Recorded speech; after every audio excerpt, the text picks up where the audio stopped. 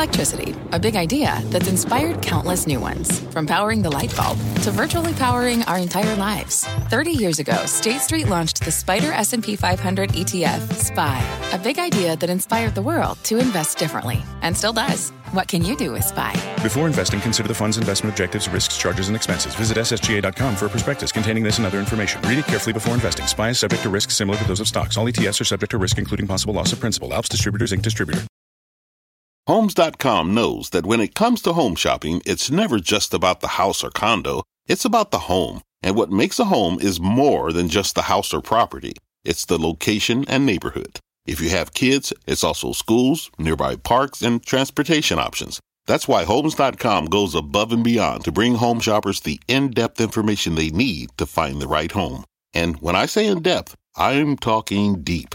Each listing features comprehensive information about the neighborhood, complete with a video guide. They also have details about local schools with test scores, state rankings, and student-to-teacher ratio. They even have an agent directory with the sales history of each agent. So when it comes to finding a home, not just a house, this is everything you need to know, all in one place.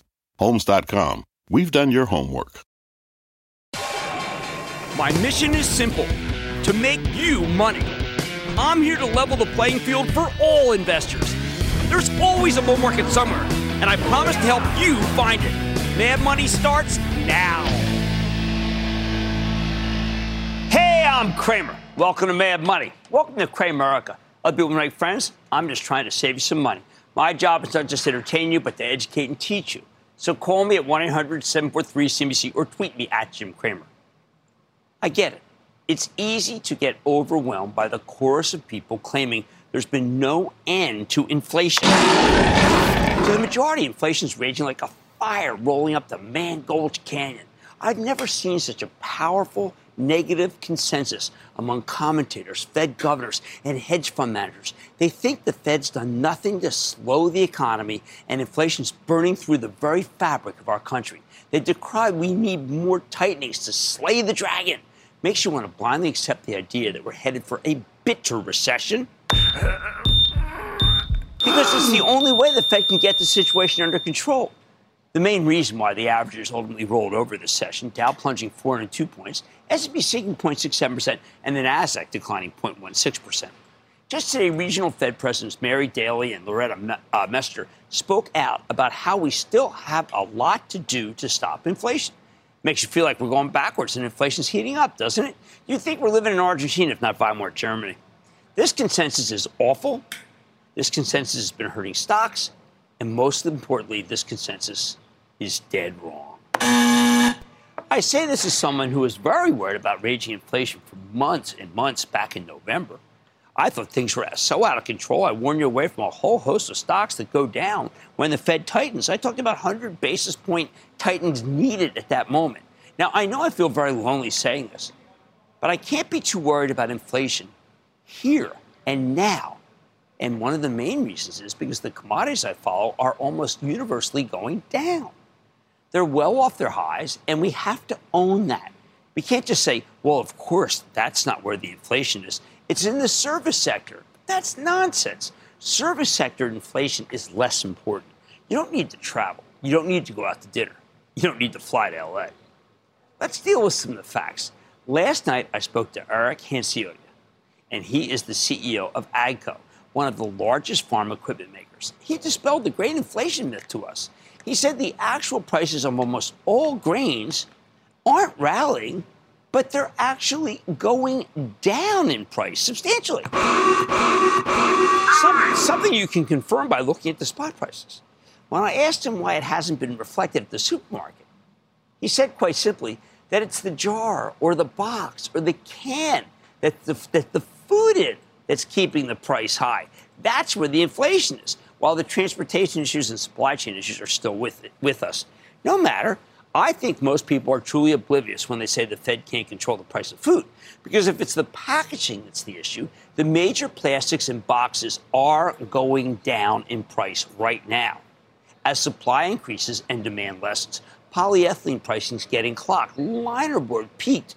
Two of the economy's most important building blocks. But you don't hear these Fed people or the critics talking about that.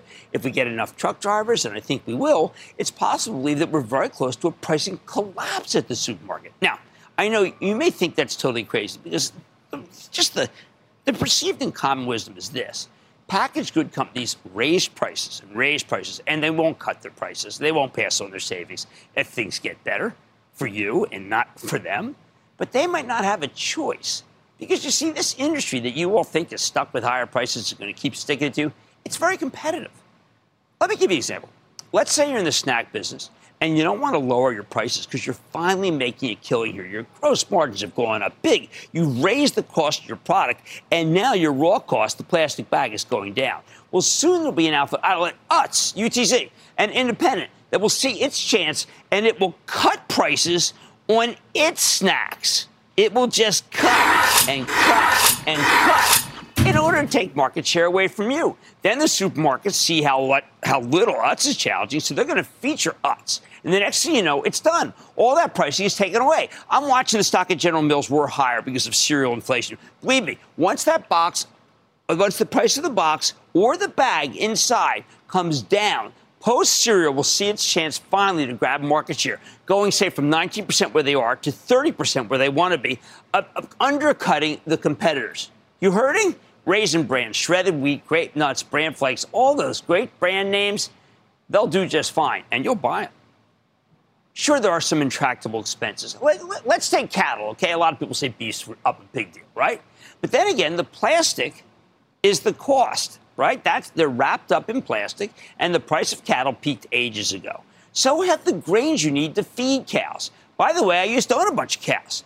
They can eat you out of house and home, believe me. So what do? Well, you slaughter them, and you bring them to market. And don't forget to tell the kids that they went to Cal Heaven. Oh, memo to gentlemen farmers, don't name the steer. That's the heartbreaker. Chicken. All right, you want to lower the price of chicken? It's easy. Go to Costco. They're the biggest. Great prices. We know that cars have been too expensive, but that's all about the semiconductor shortage. The thing is, in a little notice line on the Texas Instruments conference call, they said their chip making is fungible, so they can now manufacture the chips the auto industry needs. At the same time, there's tremendous new car weakness in Europe. Those chips will soon be headed here to alleviate our shortage. That will tip the scales. In the meantime, aluminum's down double digits for the year, as is copper. Lumber peaked in February at $1,400 per 1,000 board feet, sinking all the way to $524. That's emblematic of what goes into a house. Appliances, which have been in short supply, are now in glut. And that's how the stock of Whirlpool can drop almost 8 points in a single session like today. Baltic Freight Index plummeting. So is the price of the spot truck hauling. The unloading of ships, such a bottleneck for so long ago, isn't a factor anymore. The cost of a container ship going from Shanghai to Los Angeles has literally been cut in half, using a lot of this time. From September, these rates will keep heading lower because that's what they do at this point in the cycle. We have gluts in all retail levels. We know that from Walmart, which has now cut its full-year earnings twice, the first for hard goods, then for soft goods. They'll all go lower. You'll soon find that stuff in Ollie's or Burlington or TJX or Ross stores. The system's clogged with goods.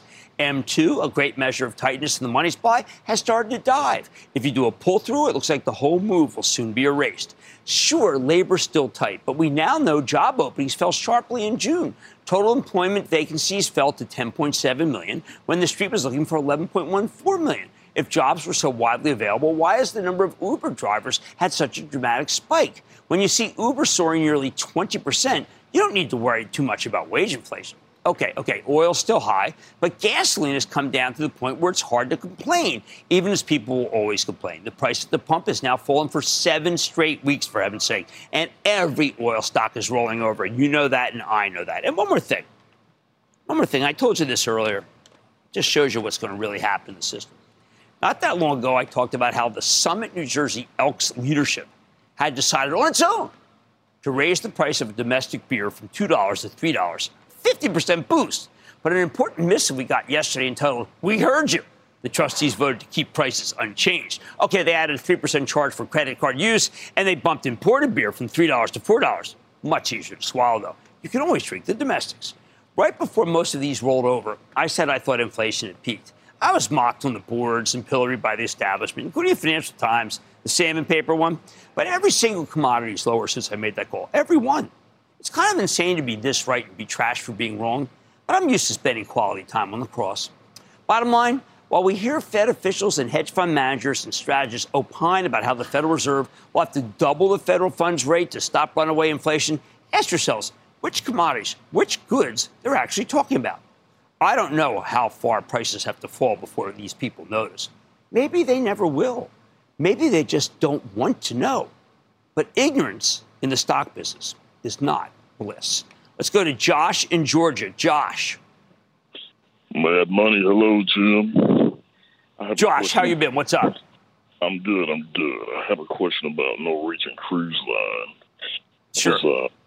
I'm just wondering if you think it's hit its low recently, or do you think there may be factors that would make it go even lower at this time? Well, I'm just worried about that group.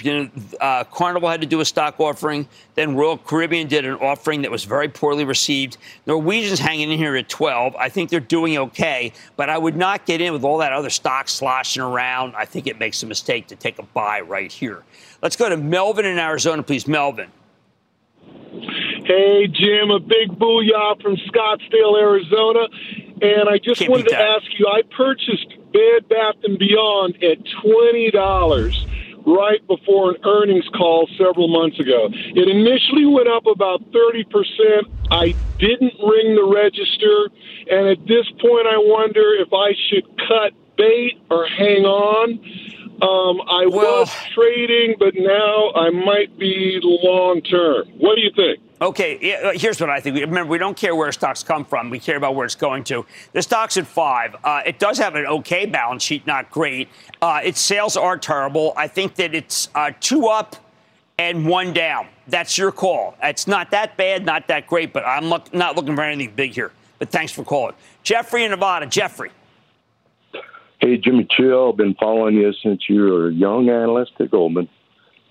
Okay. Love you. Thank you for all your hard work, man. Thank you. Thank you very much. Thank you. Anyway, could you give me your latest and greatest buy-sell hold on Roku?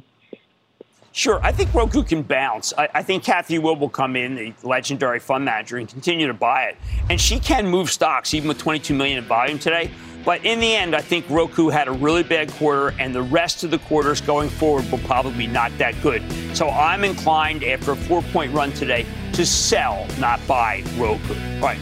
While we hear many opine about how the Federal Reserve will have to maybe even as much as double the Fed funds rate to stop runaway inflation, ask yourselves which commodities, which goods they're actually talking about. I don't know how far prices have to fall before these people notice, if they want to notice at all. On Mad Money tonight, some of the big networking equipment companies are continuing to struggle amid the reopening. But after putting a top and bottom line beat for the second quarter, what has Arista Networks done to outpace the competition? I'm learning from the really terrific CEO. And Airbnb reported after the bell, so I'm digging into the numbers with the company's CEO. Always love to have them on. And GXO Logistics celebrating its first year as a public company, rang the bell this very morning. So what could another year hold as the supply chain constraints and logistics continue to be top of mind for the global economy? I'm talking to the company's top brass, so stay with Cramer.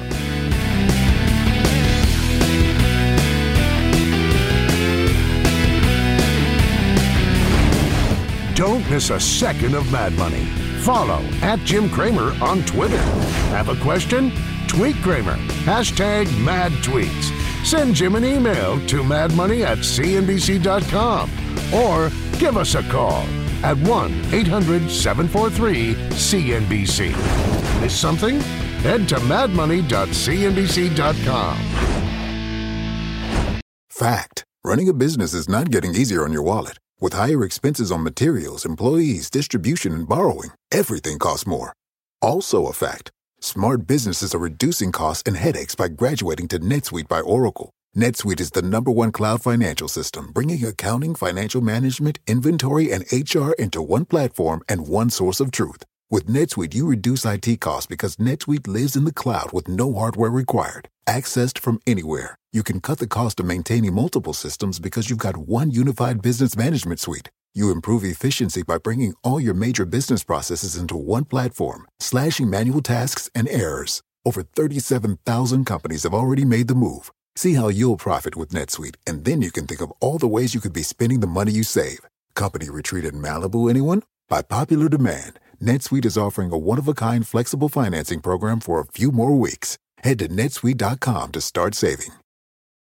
When you're hiring, the best way to search for a candidate isn't to search at all. Don't search, match with Indeed. Indeed is your matching and hiring platform with over 350 million global monthly visitors, according to Indeed data, and a matching engine that helps you find quality candidates fast. Use Indeed for scheduling, screening, and messaging to connect with candidates faster. Plus, 93% of employers agree Indeed delivers the highest quality matches compared to other job sites, according to a recent Indeed survey. Leveraging over 140 million qualifications and preferences every day, Indeed's matching engine is constantly learning from your preferences. Join more than 3.5 million businesses worldwide that use Indeed. Listeners of this show will get a $75 sponsored job credit to get your jobs more visibility at Indeed.com/madmoney. Just go to Indeed.com/madmoney right now and support this show by saying you heard about Indeed on this podcast. Indeed.com/madmoney. Terms and conditions apply. Need to hire? You need Indeed.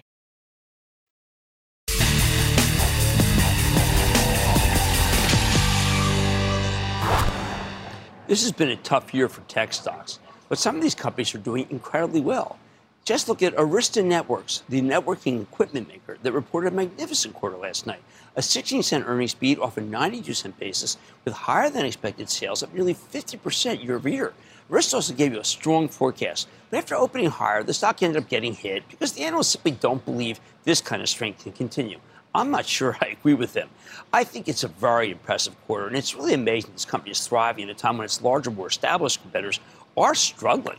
So why don't we take a closer look at Jayshree Ullal? She's the president and CEO of Arista Networks to learn more about the quarter and where her company is headed. Ms. Ullal, welcome back to Mad Money. Thank you, Jim. It's great to be back. Thanks for always having me and the warm welcome. Certainly. Look, first, just tremendous congratulations. A $2 billion quarter. I never thought you could do it because I always felt it was going to be such a cutthroat business. You must have both the better mousetrap and certainly, I guess, the better supply chain and great clients. Is that the combination that we should be thinking about? You know, I'm trying to think back to 30 quarters ago when I first was at your show, and it's surreal to me that we started at that time at less than 100 million a quarter, and here we are celebrating our first $1 billion quarter. I think you always have an amazing way of summarizing Arista better than I can. Indeed, it's our great customers and clients. It's our fantastic best-of-breed technology that is increasingly becoming more and more strategic to our customers, as well as navigating this extremely challenging supply chain that my team has done a fantastic job. So it's definitely a milestone and a quarter to remember for a long time to come, and many more quarters ahead where we're looking forward to such growth. How do you gain 20% to 1.05 billion from the first quarter of 2022? This is not a year over year. This is quarter to quarter. So what is going on at your place? What is going on is some fantastic customers. I call them the M&M, Cloud Titans, and we're expecting both Microsoft and Meta to be 10% concentration customers this year, are really contributing through their investments, the metaverse for Meta, and the multiple use cases for Microsoft, all the way from leaf spine, data center, edge, to regional spine, to data center interconnect. They're just all humming together. And it wasn't so long ago before COVID that these companies were spending less and had some digestion of inventory. But the success of our customers is translating to our success as well. Now, it's nice to watch. A lot of people have been having problems getting the supplies needed to service these. Tell me about how your supply chain works so well, because we know others have not been able to deliver. Well, I think it's a combination of things. We are constantly navigating. The first thing we did was my team was very proactive in committing to this supply chain that I believe has been the worst ever in my decade, to plan ahead. And these are components that were 50 to 70 weeks long in our ability to get them. So we have committed $4.5 billion in purchase commitments across multiple years, even though our business requires much less of that. And so we're making a multi-year commitment and we're throwing cash at the problem. So that's one. The second thing is we're navigating through components that we're not getting. There's substrate shortages, there's metal shortages, there's component shortages. So even though we're planning for all these components, not all of them are available at the same time. We're having to go to broker parts and pay extra money for them, often a magnitude more for them. And we're sparing no costs, and we're turning every stone to get these parts. And that at the same time, it's a real challenge to get as much as we'd want. These suppliers are decommitting. So trying to prioritize and make everything hum together is indeed a work of planning and art, and I couldn't be more proud of my team. But there's much more to do. Our demand is far greater than the supply. Okay, given that, $483 million in stock buyback? I mean, you guys are swimming in cash. I'm trying to figure out, do you just feel that your stock is dramatically undervalued? Because the world's your oyster. You could expand anywhere, Jayshree. I mean, honestly, that's a huge amount of money to commit. And I think it's going to be a great idea. But I was surprised just how much cash you're spewing. It's a little more. Our board authorized $1 billion cash stock buyback last October. And we're taking advantage of the opportunity. We invested in 2 companies. We did do some M&A to the tune of $160 million. We invested in supply chain. We are still hiring. We're investing in the business and engineering and sales and marketing and stock buybacks. So I guess it's a holistic spend quarter. Now, I guess the best single clients in the world are these. I love it when you call them the cloud titans. Everybody else seems to be cutting back, and you did mention that they had a pause. I look at what you say, and I think that they are spending far more than people realize to maintain their dominance. Even Meta, where a lot of people feel that maybe Mark Zuckerberg doesn't know what the right course is, they're spending a fortune to be sure they have the power. Absolutely. I have a lot of respect for Mark and Satya and the CEOs who run these companies. Look at their growth of some fantastic large base. They're investing, and they're investing for the future. And things like metaverse is hard to understand, AR, VR. Certainly you and I didn't grow up with these technologies. But I think they are the future, and they're very compute intensive. They demand a lot of networking, large flows, small latency, predictable performance, and Arista is smack in the middle of that to solve that problem. Well, have you been in the Quest 2? Have you tried it? Sorry, I couldn't hear you. Oh, have you been in the metaverse with Mark? The metaverse? Have I been there with Mark? He hasn't invited me to that parade, but I look forward to that. I think I now see what you mean by the latency. It was instantaneous. He was in California. It was actually as if we're having a conversation. It would not have worked, I get, without Arista Networks business. And the thing to think about is not only latency within the data center, but it's also centering all the data in different locations. So it could be in different branches, it could be across fiber optics, long haul, satellites, DWDM. So you've got to think of not only the particular data center, but the holistic centers of data all the way from the client to the cloud. Well, you dazzled us, $1 billion quarter. Congratulations. Yes, you were $100 billion. Now you're $1 billion, and there's going to be many more. Jayshree Ullal, CEO of Arista Networks. Congratulations. It's great to see you again. Thank you so much. It's a pleasure to be back. Bye-bye. Dave, I'm going to be back after the break. Coming up, can a travel boom power Airbnb to new heights of hospitality? Short stay or long stay? Stay with Kramer. The spirit of performance defines Acura, and now it's electric. Introducing the all-electric ZDX, Acura's most powerful SUV yet. While what powers their cars may change, the energy that makes Acura never will. Crafted using the same formula that brought them electrified supercars and multiple IMSA championships, the ZDX has track-tested performance that packs an energy all its own. With a premium Bang & Olufsen sound system and up to 313-mile range on a single charge, and a Type S variant with an estimated 500 horsepower, the ZDX is everything they said electric could never be. It was built with the driver in mind, just like Acura's been doing since the beginning. We could talk all day, but the only way to experience this electric performance is to drive it yourself. Unlock the energy and order yours at Acura.com. Take your business further with the smart and flexible American Express Business Gold Card. It offers flexible spending capacity that adapts to your business. You can also earn up to $395 in annual statement credits on eligible purchases at select business merchants. That's the powerful backing of American Express.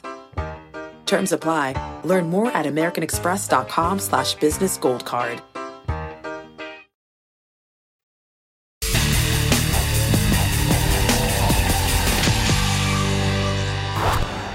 What do we make of these numbers from Airbnb? I mean, it's been a tough stock to own, even as travel's booming, because it's one of those richly valued names that Wall Street flees from when the Fed's raising rates.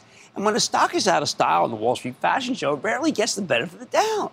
Tonight, Airbnb reported what I thought was a somewhat mixed but pretty positive quarter. Yet the stock's getting crushed in after hours trading, although it had run into the quarter. Why? Because some operational metrics like nights booked and gross bookings value, it came in a little weaker than expected, even as the earnings were much, much better than expected. People also didn't like the cash flow number, but the forecast for the next quarter was pretty strong. Ultimately, investors chose to focus on the negatives, which is why I think the stock got hammered. I think this is an overreaction, though, and it misses a lot of what's going right at this amazing company. So let's dig deep with Brian Chesky, the co-founder, chairman, and CEO of Airbnb, find out more about the quarter and what comes next. Mr. Chesky, welcome back to Mad Money. Oh, thank you for having me, Jim. Good to see you again. All right, so Brian, I want to start. Meaning, when I see the commentary, it's almost like people think you lost money. You had a great quarter. You made a lot of money. And I think that that's something worth cheering. Now, am I just like a ridiculous optimist here? I mean, we are very optimistic as well. Just to put this a couple numbers in perspective, revenue was up 64% year over year if you exclude FX, 58% if you do not.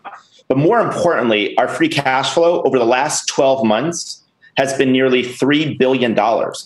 And this is the company that was not even cash flow positive 2 years ago. So I think this has been a huge business transformation for us in the last couple of years. And we're actually feeling extremely confident about Q3. You know, growth actually accelerated from June to July most recently. All right, so Brian, let me understand. I know when you and I talked last quarter, we were really excited. I was excited for you with $1 billion cash flow. There was a step back in the free cash flow. So obviously, some people are concerned that perhaps that was a one and done. Why did free cash flow drop from this quarter from the previous quarter?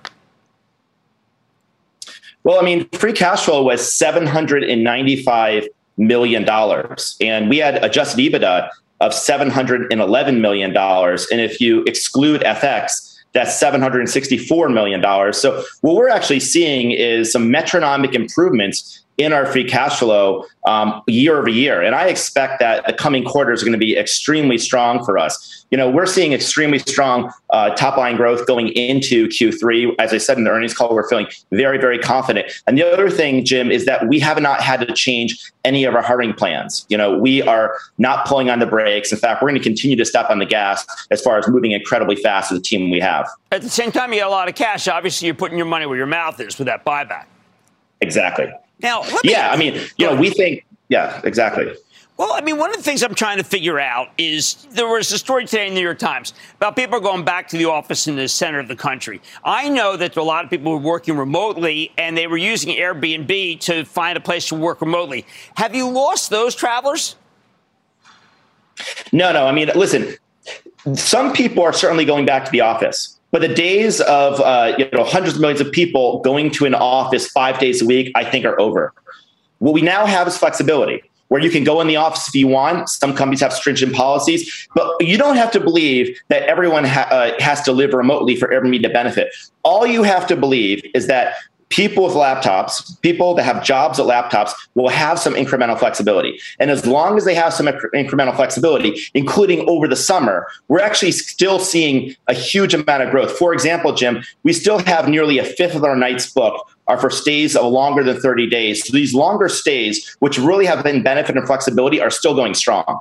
So do you want us to start measuring you by earnings per share? I was measuring it by cash flow. And look, you know your business better than I do. I'm searching for what the correct metric is to be able to hold Airbnb accountable, because I think you're just a juggernaut. Well, thank you. I mean, I think we kind of look at a little bit of everything. I think that we should continue to look at the top line, especially revenue.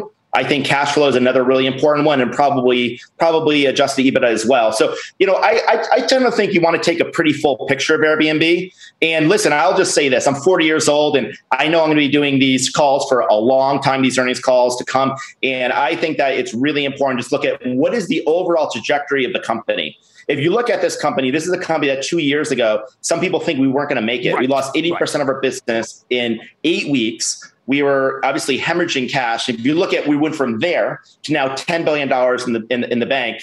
We are going to continue to be very aggressive in new growth opportunities. Last time I saw you, you announced the new app. The reception seems to be pretty, maybe exceed your expectations when you were on. Yes. Yeah, I mean, it was incredible. We launched Airbnb categories, which is really great because it allows you to now search not just by location, but by some interest. If you like golfing, you can find homes near a golf course. If you like wine, you can find homes in a vineyard. You want to stay in a castle or a treehouse, you can search by those as well. So since we'd launched, and we only launched this new product 3 months ago, listings and Airbnb categories have been viewed 180 million times. So it definitely exceeded my expectations. We all know that like the bigger an app gets, the more people are used to using it a certain way. And it's always hard to get people to embrace a different way of using your app. But I'm really excited because, Jim, now this allows us to be in the inspiration game, and it allows us to point demand to where we have supply. So this is the beginning of, I think, a huge inflection point and paradigm shift in how people may use Airbnb to travel. They're not just typing a destination in the search box. They're more flexible, and that is good for us. Well, it's funny because I was watching Marriott today. Marriott had a good number. You've never compared yourself to these guys. You're a totally different animal. But what I thought was interesting is rather than pick a city, after I saw categories, I pick a thought.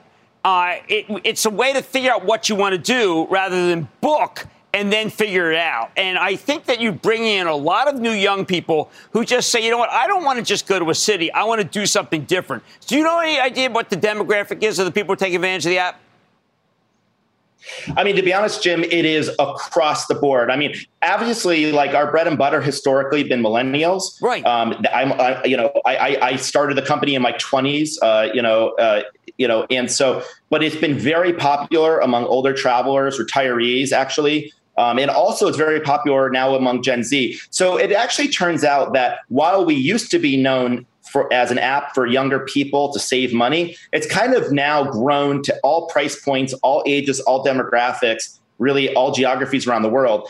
And so that's really what we're seeing. The other thing, and you mentioned this, is most travel apps, people basically come when they already know what they want, right? And so you become a booking app. And I think it's really strategic that you're not just a booking app, that you're in the inspiration business and that people come to you for ideas. And that's really what people are now using Airbnb categories for. And again, Jen, this is because not everyone has to go back to an office 5 days a week. And leisure travel is now becoming much more important vis-a-vis business travel. And that means more people are more flexible about how they travel. And we're giving them more flexible tools to allow them to discover more places. So that's absolutely what we're seeing. And you also, I thought it was great. One moment in the conference call, you mentioned that you're getting more urban. I want more urban. I mean, I know that you had suburban, you had outside, that's great, but urban is the bargain. And that's the best. So that's that you're getting more and more people who want to put their places up to rent.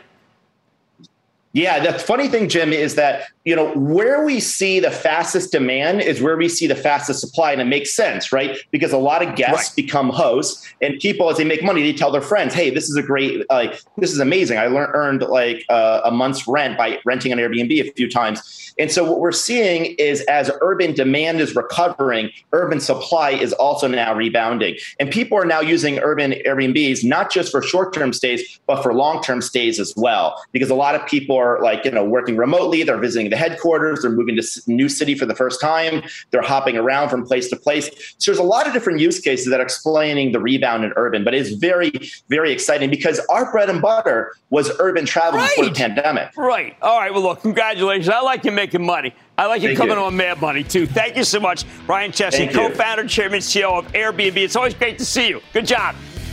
Thank you, Jim. All right. Mad Money's back after the break. Coming up, stocks for the long haul? Cramer gets logistical with GXO. Next.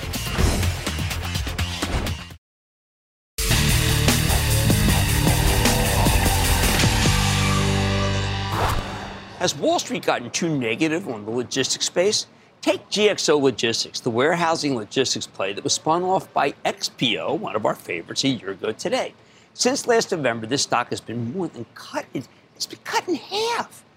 That's after bouncing pretty substantially over the past couple weeks. That seems wrong to me. People have gotten very worried about overbuilding in logistics space, especially when Amazon said they got too much capacity.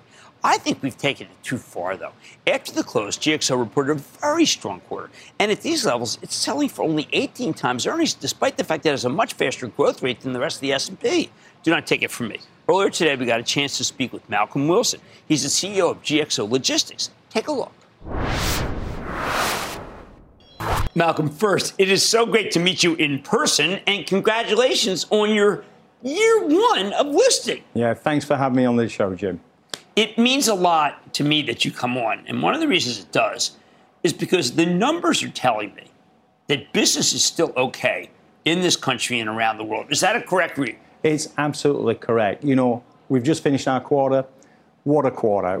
Over nearly $500 million of new customer contracts signed, and our business is growing at 20% organic revenue. That's a real statement of the economy. I think we're doing well. And then year over year, the numbers are spectacular in many different line items. Yeah, all the different verticals we work in, Jim, that whether it's high-tech, aerospace, agrochemicals, and of course, we're a leader in the e-fulfillment space. All of those metrics are really solidly positive across our business. I want to drill down both on e-commerce, but first on aerospace.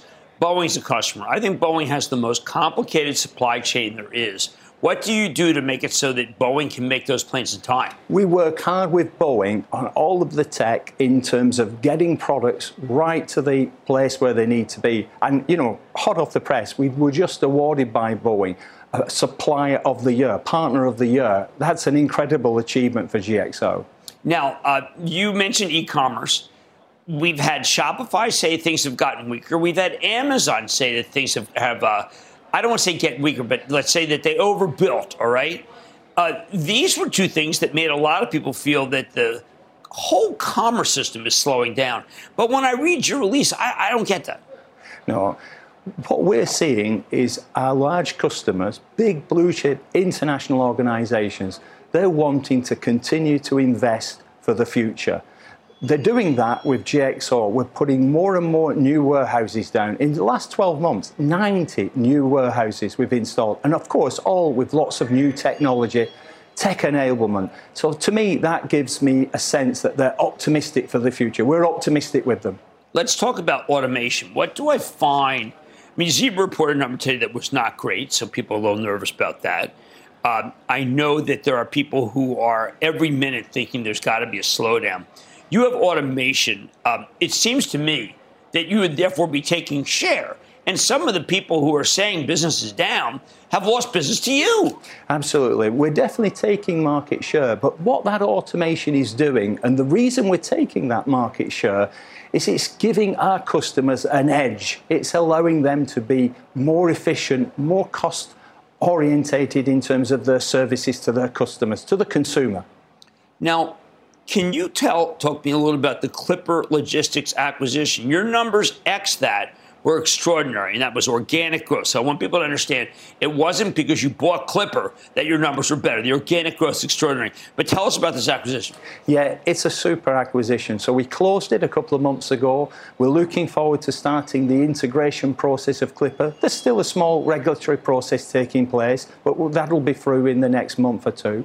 And really, it's bringing so many new verticals of activity, new geographies. We're really so excited about it. So Amazon's a great company. Shopify's a great company. They overbuilt. Do you see that happening anywhere else in the system? I don't see it happening right now.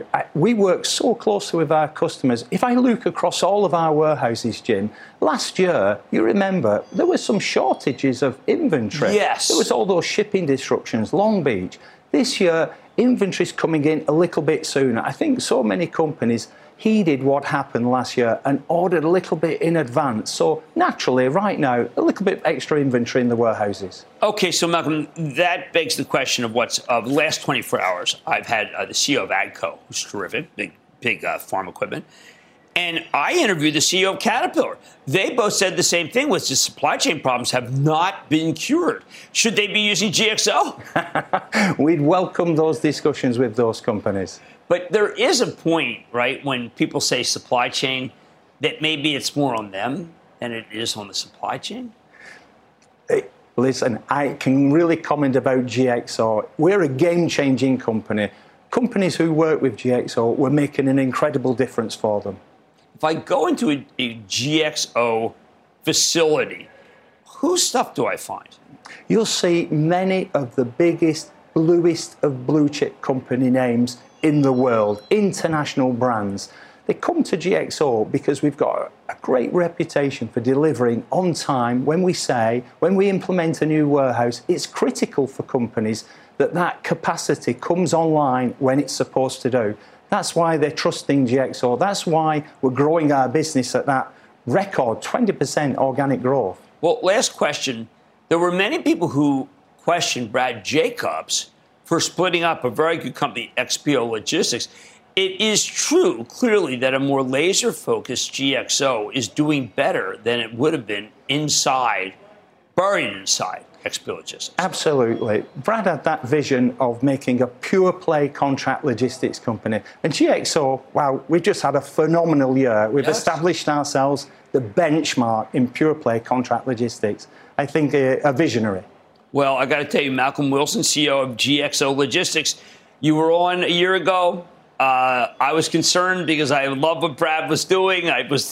He told me not to worry about you. He undersold you. Congratulations on a great quarter in the first year. Thanks, Jim. Thank you. Coming up, what's in your mind, Cramerica? Give us a call. The lightning round is storming the NYSE. Next.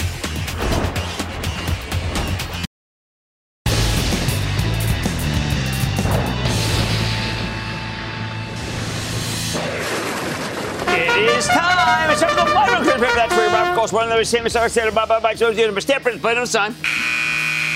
And then the lightning round is over. Are you ready, Ski Daddy? Time for the lightning round. I'm going to start with Michael in California. Michael.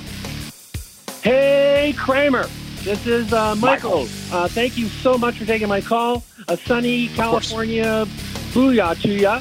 I just want to let you know I'm a longtime listener and a charter club member, and have lots of gratitude to you and your team, and especially a shout out to those people in the Steadicams who just managed to cover you everywhere. They are fabulous. They'll be at work at the Thursday club meeting at 12. That's when I need to see you. Thursday club meeting, 12 o'clock. Let's go to work. Okay, what do we need? So, my question, Jim, I'm in the house of pain when it comes to the stock. Should I sell or hold Radware? Radware is a very interesting Israeli cybersecurity company. And I've got to tell you, I think it's too cheap to get rid of. I want to hold on to it. I want to thank you for those great comments. Steadicam, terrific. And by the way, yes, the investment club will convene Thursday at 12 o'clock. Let's go to Clinton in North Carolina. Clinton. Jim, AST Space Mobile, symbol ASTS. No, we're not recommending stocks that are losing a lot of money. We got stocks like the oils that are making a ton of money, and they're going down. We're not going to buy companies that are not making money. Not here, not now. Let's go to Vanessa in North Carolina. Vanessa. Hey, Jim. Booyah to you, man. Booyah to you. What's going on, Vanessa?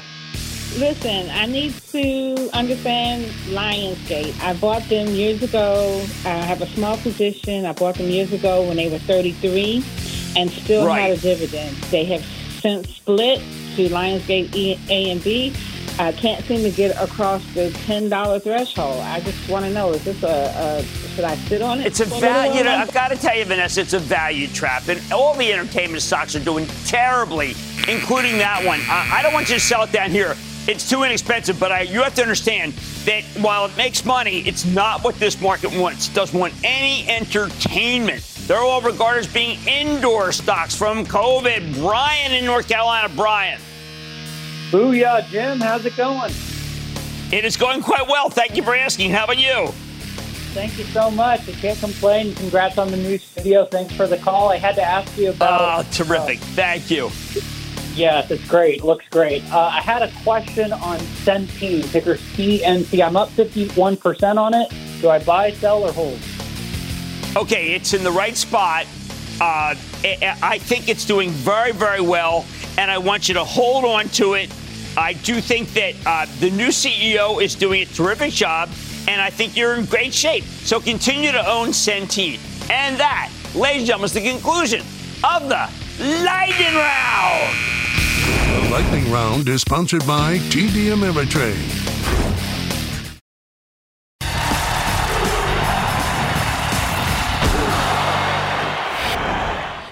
We've got so many struggling social media and e-commerce plays. Hey, why not consolidate? If I were on the show, I'd merge Pinterest with PayPal, then snap up Shopify and Etsy to create a new colossus that can go toe-to-toe with Amazon. Hey, I'll even waive my advisor fee. It just makes too much sense right now to combine the four into one company that could finally get some love as the first true challenger to Amazon, which is often accused of being an e-commerce monopoly. In short, there's room for some competition. The combined company I'm envisioning here would basically be a craft Amazon, but I think it could give the real Amazon a run for its money. Why? Okay, let's start with the foundations. Pinterest, the most consumer-oriented social media network out there. In last night's earnings call, it was obvious that users are eager to buy what they see. If there's a trip to be taken, they want to book it right there, but they can't. Pinterest is an ad-supported site. So if you want to purchase something, you need to go somewhere else. The good news is the new CEO, Bill Ready, used to be at Google, running their e-commerce and payments business. Before that, he was at PayPal. So I think this would be a natural merger, one that was explored late last year, but it never happened. Pinterest is leaving money on the table here. They need to get their foot in the e-commerce door. PayPal would give them that.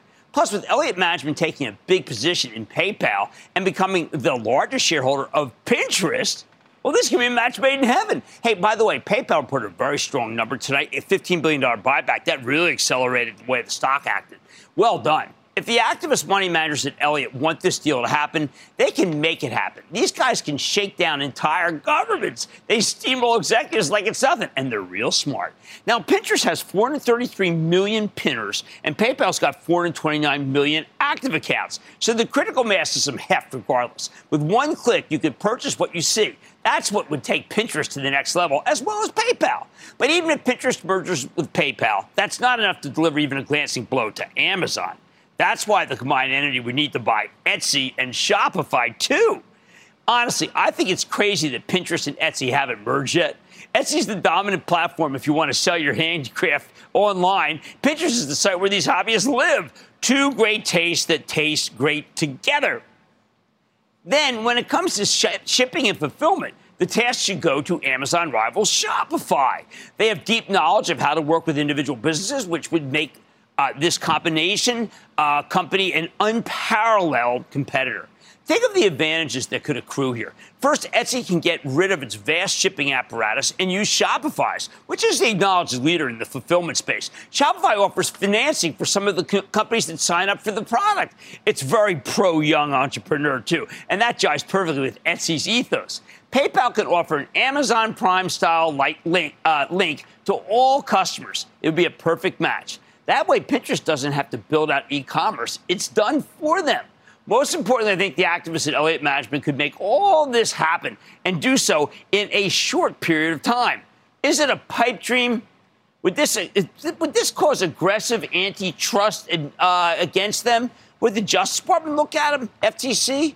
Honestly, I'm betting that Amazon is so disliked by this particular government, especially by the head of the FTC, Lina Khan, that the government could easily get behind this four-way combo because they love to see a real competitor to Amazon. Nobody's been able to stand up to Amazon because it's so efficient and has so much heft. But PayPal Etsify could finally give it a run for its money. I like to say there's always a market somewhere, and I promise to try to find it just for you right here on Mad Money. I'm Jim Cramer. See you tomorrow. The news with Shepard Smith starts now.